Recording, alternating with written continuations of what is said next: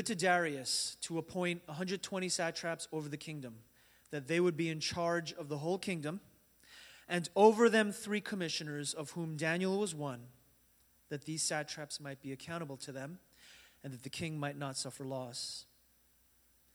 Then this Daniel began distinguishing himself among the commissioners and satraps, because he possessed an extraordinary spirit, and the king planned to appoint this Daniel over the entire kingdom. Commissioners and satraps began trying to find ground of accusation against Daniel in regard to government affairs, but they could find no ground of accusation or evidence of corruption. Inasmuch as he was faithful, no negligence or corruption was found in him. And then these men said, "We will not find any ground of accusation against Daniel unless we find it in regard to the law of his God." So these commissioners and satraps came by agreement to the king and spoke as follows: "King Darius, live forever. All commissioners of the kingdom, prefects and satraps, high officials and governors consulted that you, O king, should establish a statute and enforce injunction that anyone who makes a petition, in other words, anyone who prays to any god or man beside you, O king, for 30 days shall be cast into the lion's den. Now, O king, establish the injunction, sign the document so that it may not be changed according to the law of the Medes and Persians, which can't be revoked." Therefore, King Darius signed the document. And when Daniel knew that the document was signed, he entered his house. Now in his roof chamber he had windows open toward Jerusalem. And he continued kneeling on his knees 3 times a day, praying and giving thanks before his God, as he had been doing previously. Then these men came by agreement, and they found Daniel making petition and supplication before God, and they approached and spoke to the king. "Did you not sign an injunction that any man who makes a petition to any god or man besides you, O king, for 30 days is to be cast into the lion's den?" And the king replied, "This statement is true according to the law of Medes and Persians, which may not be revoked." And then they answered and spoke to the king, "Daniel, who's one of the exiles from Judah, pays no attention to you. He keeps praying to God 3 times a day." Then, as soon as the king heard this statement, he was deeply distressed, set his mind on delivering Daniel, and until sunset he kept exerting himself to rescue Daniel. Then these men came by agreement to the king, and they said, "Recognize, O king, it's the law of the Medes and Persians, that no injunction or statute which the king establishes may be changed." And so the king gave orders, in verse 16, and Daniel was brought in, and he was cast into the lion's den. The king spoke and said to Daniel, "Your God, whom you constantly serve, will himself deliver you." A stone was brought and laid over the mouth of the den, and the king sealed it with his own signet ring, so that nothing would be changed in regard to Daniel. And the king went off to his palace, and he spent the night fasting. No entertainment was brought before him, and sleep fled from him. And then the king arose at dawn, at the break of day, and he went in haste to the lion's den. And when he came near the den to Daniel, he cried out with a troubled voice, "Daniel, servant of the living God, has your God, whom you constantly serve, been able to deliver you from the lions?" And Daniel responded, "King, live forever. My God sent his angel and shut the lions' mouths, and they have not harmed me, inasmuch as I was found innocent before him, and also toward you, O king, I have committed no crime." And the king was pleased and gave orders for Daniel to be taken up out of the den. Daniel was taken out, no injury found on him, because he trusted God. The king then gave orders. They brought the men who maliciously accused Daniel. They cast them, their children, their wives, into the lion's den, and they had not reached the bottom before the lions overpowered them and crushed all their bones. Then Darius the king wrote to all the peoples, nations, and men of every language, "May your peace abound. I make a decree that in all the dominion of my kingdom men are to fear and tremble before the God of Daniel. For he is the living God and enduring forever. And his kingdom is one which will not be destroyed. His dominion will be forever. He delivers and rescues and performs signs and wonders in heaven and on earth, who has also delivered Daniel from the power of the lions." And so this Daniel enjoyed success in the reign of Darius and in the reign of Cyrus the Persian. This is the famous story of Daniel in the lion's den. You may have heard this growing up in Sunday school. If you attended Sunday school, you may be familiar with this famous story of how Daniel was thrown into a den, but the lions didn't eat him. But more importantly, what I want to talk about today, I can talk about lions, I can talk about those miracles, but what I want to hone in on is prayer. Prayer. Because at the center of this entire crisis in chapter 6, it was not worship. It was not idolatry. So like previously, they made the young Jews worship idols, and they refused. But in this case, specifically, the crisis surrounds prayer. Prayer. Why is prayer such a big deal? And I'm going to talk about that in 3 headings. And you'll find this in your notes, the outline. The first aspect of Daniel's prayer. The first aspect of Daniel's prayer is that it was private. It was done privately. Why is there a problem if it was private prayer? But there's a second aspect of Daniel's prayer. It was public as well. Not only was Daniel's praying private, it was also public. There was something about it that was public. And third and last, Daniel's prayers were fighting prayers. They were prayers that fought. Now, when I say fighting prayer, I don't mean fighting against prayer. I mean prayer that has the quality of fighting. Singing that has the quality of fighting. There's this aspect where we come to church and are we passive bystanders and observers, or are we participants actively fighting? You know, one of the hardest things, I'll tell you the truth, for me, is coming to church or having small group when I've just had an argument with my wife. That's just about the hardest thing to do. And maybe some of you know what this experience is like. You've just had an argument with your spouse or with a friend, maybe even, and on the way to small group or on the way to church, there's a sense that you almost have to fight. There's a sense that you're fighting yourself, that we're fighting, but that's exactly it. Yes, there is a sense where we fight. All the time we have to fight ourselves. All the time. It's not just when you have a quarrel with a loved one. All the time we have to fight our baser instincts. All of the time we have to fight our inclinations. We have to fight sleep. We have to pray. We have to fight laziness. We have to fight within ourselves something that's called the middle brain. This is therapy talk. The middle brain, where your brain is telling you, I'd really just fight or flight, or I'd really just check out. I'd really just resort to my baser instincts. No, you have to fight to logically bring yourself to your frontal cortex and rationally push through and find God's way in the midst of some of these crazy talk that's going on in our heads. When crazy talk is going on, we have to fight. That is the purpose of prayer. That is the purpose of praise. Fight. Fighting prayer. Okay, I've already touched on the third and last heading, and I haven't even begun with the first. Let's talk about private prayer, the first heading. Prayer that is private. I remember 25 years ago, back in the Stone Age, in the Neolithic period, in 1993. 25 years ago, I was a high school student in New York City. And to give myself some credibility here, this was 59th Street and 2nd Avenue.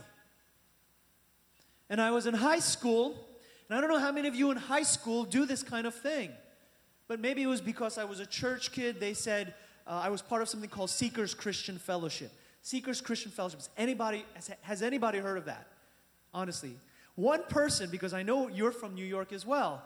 Seekers Christian Fellowship, I was part of this in high school, and they said I don't know if it was National Day of Prayer or if it was meet me at the flagpole. It was one of these prayer events, and it was in the winter. And I was on 59th Street, 2nd Avenue, and gathering on this cold corner, and I was early with a group of Christians praying at the school flagpole, and people were walking by, and I remember feeling so awkward. It was so awkward. Especially if there was that cute girl that sat in my 7th period class, and she walked by, and I'm praying, and I'm trying not to, I just open my eyes, and I'm just talking to somebody across from me, but then she's like, what are they doing? And it felt so awkward to pray publicly So awkward to do publicly what, I do this just fine privately. Praying privately, I do it just fine. Why do I need to do publicly what I do fine privately? You see, for Daniel, this is the central crisis in chapter 6. This is the central crisis. Daniel could have prayed privately. He could have easily done, nobody staring at him saying, what is he doing? What is that? You're praying? He could have easily done privately, but chose to do almost publicly. And so that's where private prayer starts to almost meet public prayer. And this gets us into our second heading, public prayer. What started out as private, Daniel says, well, if I pray privately, people will look at me. They'll say he's a weirdo, he's a Christian, he's a religious freak. At worst, he'll end up in the lion's den.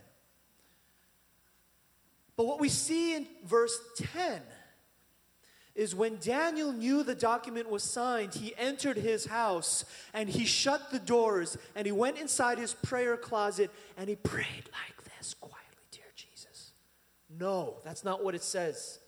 What does it say in verse 10? Look, what does it say in verse 10? He entered his house in his roof chamber. Now, Daniel is an influential person. He's high up. He has a large house. Probably a home, multiple stories, in a roof chamber, opening the doors wide. Everybody can see him. And with windows wide open toward Jerusalem, he kept kneeling on his knees 3 times a day, praying and giving thanks before his God, just as he had been doing previously. Daniel could have prayed privately. Instead, he opened the doors and he said, "Hear, O Israel, the Lord our God is one." That's the great Jewish prayer, or some version of some Jewish prayer. But he prayed publicly, not just privately, but publicly. Why did he do that? Why did Daniel pray publicly with his windows wide open when he had every option to pray privately? I think there's a little bit of history behind this. Hang with me as I teach a little bit of what happened historically. You see, before Daniel's time, back in the day, people prayed publicly. Everybody prayed publicly. That's because they had something called the temple in Jerusalem. And when you gathered at the temple, everybody prayed. Perhaps incense was burned. Perhaps there was a call to worship. Everybody bowed. Everybody prayed. No one was shy about praying because everybody did it together. Prayer was public. But something happened in the time of Daniel. In Daniel's lifetime, something important happened that would lead to the evolution of prayer. And that important historic event was the destruction of the temple. Nebuchadnezzar himself destroyed the temple, he razed Jerusalem, and as a result, there was nowhere left for the people to pray. There was no temple for people to pray anymore. What happens when there's no place of prayer left? When there's nowhere left to pray, what happens? When there's nowhere left to pray, everywhere becomes a place of prayer. When there's nowhere left to pray, anywhere can become a place of prayer. Daniel has the right now to pray privately because there is no temple. He can shut the doors, but he says, I stand with the God of Israel. What I can do privately, I will do publicly, just as we had done. I will open my windows and I will pray toward Jerusalem. I will pray. There is a sense of fighting about this prayer. It is a fighting prayer. The children are praying. You can hear them crying out, even now, in tongues that need to be interpreted. Daniel prayed privately, but he also prayed publicly because he said, I can pray privately, but you know what? Let the world hear. This is what prayer is. Back then, you know what prayer looked like for the ancient Near East? Listen to this. Listen to this. Even as we hear the cries of children, people would pray to Molech. They would sacrifice their own children That's prayer? People would pray and they would do all of these kind of atrocious things, all kinds of temple worship that involved sexual immorality, all kinds of horrible things. That's prayer? What Daniel is saying is, Babylon, that's how you pray? Let me show you what prayer looks like. Let me show you the purity of prayer. I said this weeks back, but have any of you ever had the experience of observing your parents pray? Watching somebody in secret, praying and fighting. It is a beautiful sight to behold. You know that you're seeing something powerful. You know that you've just stepped into holy ground. Do you hear this? Daniel prayed with the windows wide open. And he said, this is prayer. And he fought through prayer. And let me share with this third and last heading, fighting prayer, a personal testimony of how I've been the recipient of fighting prayer. Just a few years after the Neolithic age and the pre-Paleolithic age, when I was in my 20s, so going back 20 years ago. When I was in my 20s, I was the leader of our young adults ministry. And at that time, we had a pastor come into our church and take over our young adults ministry. I remember. And she was a woman. And I gave her such a difficult time. I still remember fondly her Korean name, Lee Sang-suk, which I say with a lot of affection today. Lee Sang-suk 전도사님. She prayed for me, Pastor Lee, during this very difficult time where I was being difficult to her. I was very difficult. I was refusing to give up control. I was very ornery. I was a hard leader to work with. Not only that, during that period of my life, I was undergoing a lot of doubts, crisis, conflict in my faith. There was ambivalence about what I believed. At that point, I was just trying to run the show. But my faith was not there. And during that season, I remember experiencing something so profound in my life that it became nothing short of a revival. I experienced a personal revival in my early 20s, my late teens, early 20s. A personal revival, yes, there's a thing called personal revival. The personal revival changed me so deeply that it was probably second to becoming a Christian in the first place. It was the most transformative event in my life. People around me, they began to recognize that Wayne can actually be humble. They began to recognize that this person can repent, that there can be changes in this life. Others began to change around me as well as I experienced this revival that became contagious. And finally, I remember having a conversation with Pastor Lee. And as I was talking with her, she disclosed to me that for 8 months, she had been praying nightly on her knees for me. It blew my mind. That for 8 months, as I was giving her a difficult time, for 8 months as things were, as she was experiencing opposition from me, she prayed for me. What do you do when you experience opposition from somebody? You say, God, I pray that their car will fall off the bridge and will sink into the deepest water and alligators will eat them. Fighting prayer is when we take opposition and we pray through it. And that's what she did with me. And she did it for 8 months. And I think about this to this day. What is 8 months? Chan, what's 8 months? 9 months? She's pointing here. It's gestation. It's gestation. It's the formation of a child. Can you pray for 8 months, 9 months to gestate something, to spiritually birth something new? Fighting prayer is gestating prayer. Fighting prayer is stubborn. Fighting prayer opens the windows wide and says, I don't care who sees. People need to know this is the way forward. This is prayer. Fighting prayer is obstinate, it's stubborn, it's resolute, it's tenacious, it's persistent. Let us not be, conversely, weak in our prayers, anemic, contentless, prematurely consoled, lacking depth, persistence. So this is a call to prayer, a call to fighting prayer, but not just fighting prayer, but fighting praise as well. I want to conclude with 3 marks. 3 marks. How do I know my prayer fights? 3 evidences. And I'll close with this. What are the 3 evidences that I am fighting through with my prayer?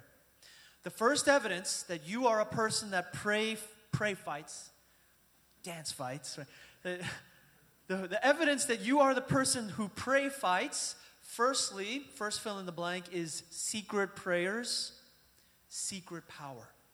You are in touch with a secret power that ordinary people are not in touch with. Let me explain. Let's say the book of Daniel ended at chapter 6, where Darius threw Daniel into the lion's den because of his faithfulness in prayer, and then Daniel got gobbled up by the lions. The end. Thus ends chapter 6. Thus ends the book of Daniel. Well, the reality is, for many, many Christians in the early church period, that was how their stories ended. For many Christians, their stories ended in the Colosseum. In fact, saying, if you're able to pull up that picture again, you can see that early Christians, probably familiar with the story of Daniel, praying, closed the lions' mouths, but God did not close the lions' mouths. Many Christians, in fact, all Christians sent to the Roman Colosseums in the early times, they died martyrs' deaths, and I can't get into the stories right now. I could tell you the stories. I could tell you of Perpetua, of Felicity. I could tell you of the young guard, the Roman guard, who became a Christian as he watched Christians and he himself put himself forward for martyrdom. But the question is, if they died and if the lions' mouths were not shut, were their prayers weak and ineffective? Was there no power? What do you think? What do you think? I remember hearing a story, a friend of mine, I'll sidetrack here, but hang with me. A friend of mine, she has a spinal condition since childhood. She sits in a wheelchair. She's been in a wheelchair for decades. And she went to a healing meeting. Actually, her friend carted her to a healing meeting in her youth years. And the revivalist tried to heal her and tried to make her stand. But she has a spinal condition. It's not that I have little faith, but I mean, this is a serious medical condition. The revivalist tried to make her stand. She couldn't stand. She fell to the ground. Got back in the wheelchair, and as she's being carted back to the aisle, her friend is crying. And she in the wheelchair looks up and says, "Why are you crying?" And the person said, "You didn't have enough faith. Your prayers were not answered because you didn't have faith." But that's the question I want to ask. If your prayers are not answered, if God doesn't shut the lions' mouths, were your prayers weak? I would put forth that the answer is no. They were not weak. God is just doing something sub-level, underneath the waters, underground, deeper and more profoundly than you know. That just because the lions' mouths were not shut does not mean something powerful has not happened. One commentator puts this well. What happens when a state executes people that are praying for the state? Think of Chinese Christians, underground church, praying for the state. And they die praying. They're executed. But what happens? What happens powerfully is that the emperor's power to impose his will by death is stripped of him. That even the final law had to be publicly stripped and robbed of its power. And as the lions lap up the blood of the saints like milk, Caesar himself was stripped of his arms and was led captive in Christ's triumphal procession. In other words, friends, if the lions do not shut their mouths, if your prayers are not answered, there still is a secret power. There still is a secret power. Even if you feel like your prayers are not answered, press through. There is a secret power. Power that is so undefeatable because essentially it is defeat. Do you hear that? Power that cannot be defeated because it is essentially defeat. That's power. That's power. It's Eminem getting up in the front and telling you all of his weaknesses. In the end, you have nothing to diss him with because basically he's defeated you with his defeat. That's very gospel. Secret prayers, secret power. The second evidence that you are indeed fighting, that your prayers are fighting. The second evidence that you know your prayers are fighting is that you're able to find even keel. Even keel. And there's this picture, if you can pull that up, even keel. If you know what an even keel is, it's this long, it's a blade that sticks out on the bottom of a boat. And if you have a boat on rocky waters, and that's life, rocky waters. But it's the keel in the bottom, a long blade that keeps the boat from flipping over. It works as a ballast. The torque is what rights the ship back to the center. It's just like this.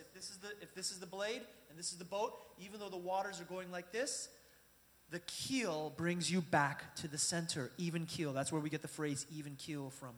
Prayer is your keel. Prayer is your keel.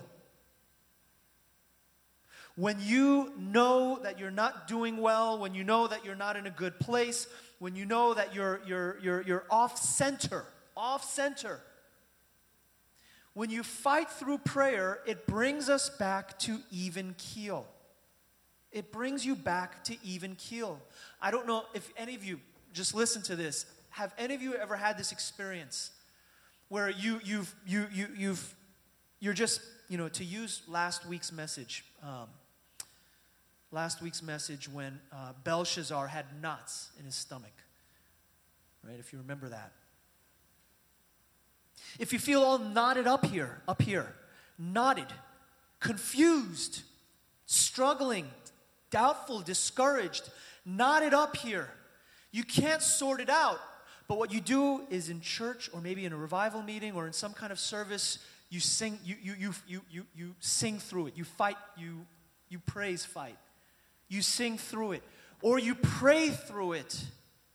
You have a good cry or you have a good moment together with the Lord. It's not just catharsis. Somehow there's resolution. There's resolution. There's clarity. Are you familiar with that word, clarity? And you rise from that place of prayer and you wipe away the tears. And you can look the world in the eye with dignity because you've had your knots unknotted. You've had the knots unloosened, just like Daniel did for Belshazzar. Do you know what we're talking about? It's this experience of even keel. The experience of even keel, of coming back to center. This is the evidence of prayer that fights. If you know that you're able to be an even keel human being, even in the midst of a lot going on, if you're able to rise and wipe the tears away and you're back at center, that is evidence that you are a fighter. You are a fighter if you know how to find center through your prayers. Be encouraged. There are some of you in this room who are fighters. I know that. You are fighters, and if I can just exercise this, if I can just speak into this a little bit. You are a fighter because you've persisted when others have walked away. You are a fighter because when it's common for relationships to break apart, you've grown deeper. You are a fighter because you have found a way through, even in the midst of discouragement or doubt. You have found Jesus in the lion's den. You have found Jesus in the fiery furnace. You have found Jesus inside the place of difficulty. What if Daniel had no deliverance from the lion's den? What if Daniel had no deliverance from the fiery furnace? It doesn't matter, because you found that you are not alone there. You're not alone in the furnace. You're not alone in the den. That alone is enough for me. That alone is good enough for me. I'll take that. If the lions consume me, so be it. They eat my flesh. If the fire sears me to a crisp, so be it. So long as I know the presence of God in that place. That is fighting prayer. That's the prayer that brings us back to even keel. And that touches on the third and last evidence of fighting prayer. And that is God is the reward. I've touched on this already. There is no other reward. God is my reward, and I'm happy. I'm good with that. That's all I need. That if in the end my flesh is crisped and the lions are gnawing on my bones, God is the reward. What is that song, Bobby? God is the strength of my heart. God is the strength of my heart. That's fighting prayer. That's fighting praise. It's when we say, God is enough. I'll close with this story. A friend of mine, he's much older than myself, and he's nobody here. But he was losing his wife at one point in his life. He was losing his wife due to his own infidelities. And as they were separated for a season, he went to see a priest. And the priest asked him, listen, do you love God more than you love your wife? Do you love God more than you love your wife? My friend responded at that time. He said, no, I don't. I want my wife back. I want to be back in my home. I want to be back with my kids. I love my wife more. And the priest said something so wise. So long as that's how you feel, you will not get God nor your wife back. You will not have either. Because your loves are disordered. Your loves are not ordered rightly. And until you order your loves rightly, you will find that you will not only not get your prayers answered, you will not get what you want, you will not have anything in the end. Friends, let us not just pray for, I need this, I want this, this is what I need. We have to learn to cease praying for anything and everything other than God. I'm not saying don't make supplication. But your hour of prayer, your precious hour of prayer, is it possible to just fill up that time saying, God, I'm seeking you? Or are we saying for the first 20 minutes I'm going to pray for my finances, and the next 20 minutes I'm going to pray for my kids' future, or the next 20 minutes I'm going to pray for this need and that. 1 hour goes by and we realize that all we've been doing is saying, God, I want to know you more in your power, in your resurrection, in the fellowship of sharing in your sufferings. There is no other reward but fellowship with God. Daniel did not pray. Listen, and I close with this. He did not pray with the open window saying, God, please change Darius's mind. He didn't say, please give me deliverance. He didn't say, please smite my enemies and throw them in the lion's den. What it says in verse 10, all Daniel did was pray and give thanks. That is fighting prayer. It's very strategic.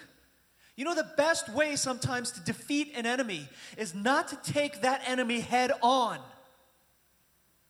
Where you have a problem and your brain is all knotted up and you're stuck in your midbrain because you're confused and you're angry and you're feeling rage and you're feeling reptilian. That's the middle brain. And you want to just throttle this person. You say, God, just if you could just do the Star Wars chokehold through this prayer and just do this, and you're just trying to figure out this. No. Sometimes the way through a problem is not directly head on, but it is praying, giving thanks, God the reward. It's not seeking resolution, it's seeking God himself. It's a way to get around the problem itself. I'm not saying we shouldn't pray and supplicate and ask God for resolution to things. I'm saying that sometimes God might not bring the resolution the way we hoped for. And that God might answer the prayers in a more profound way than you've ever realized.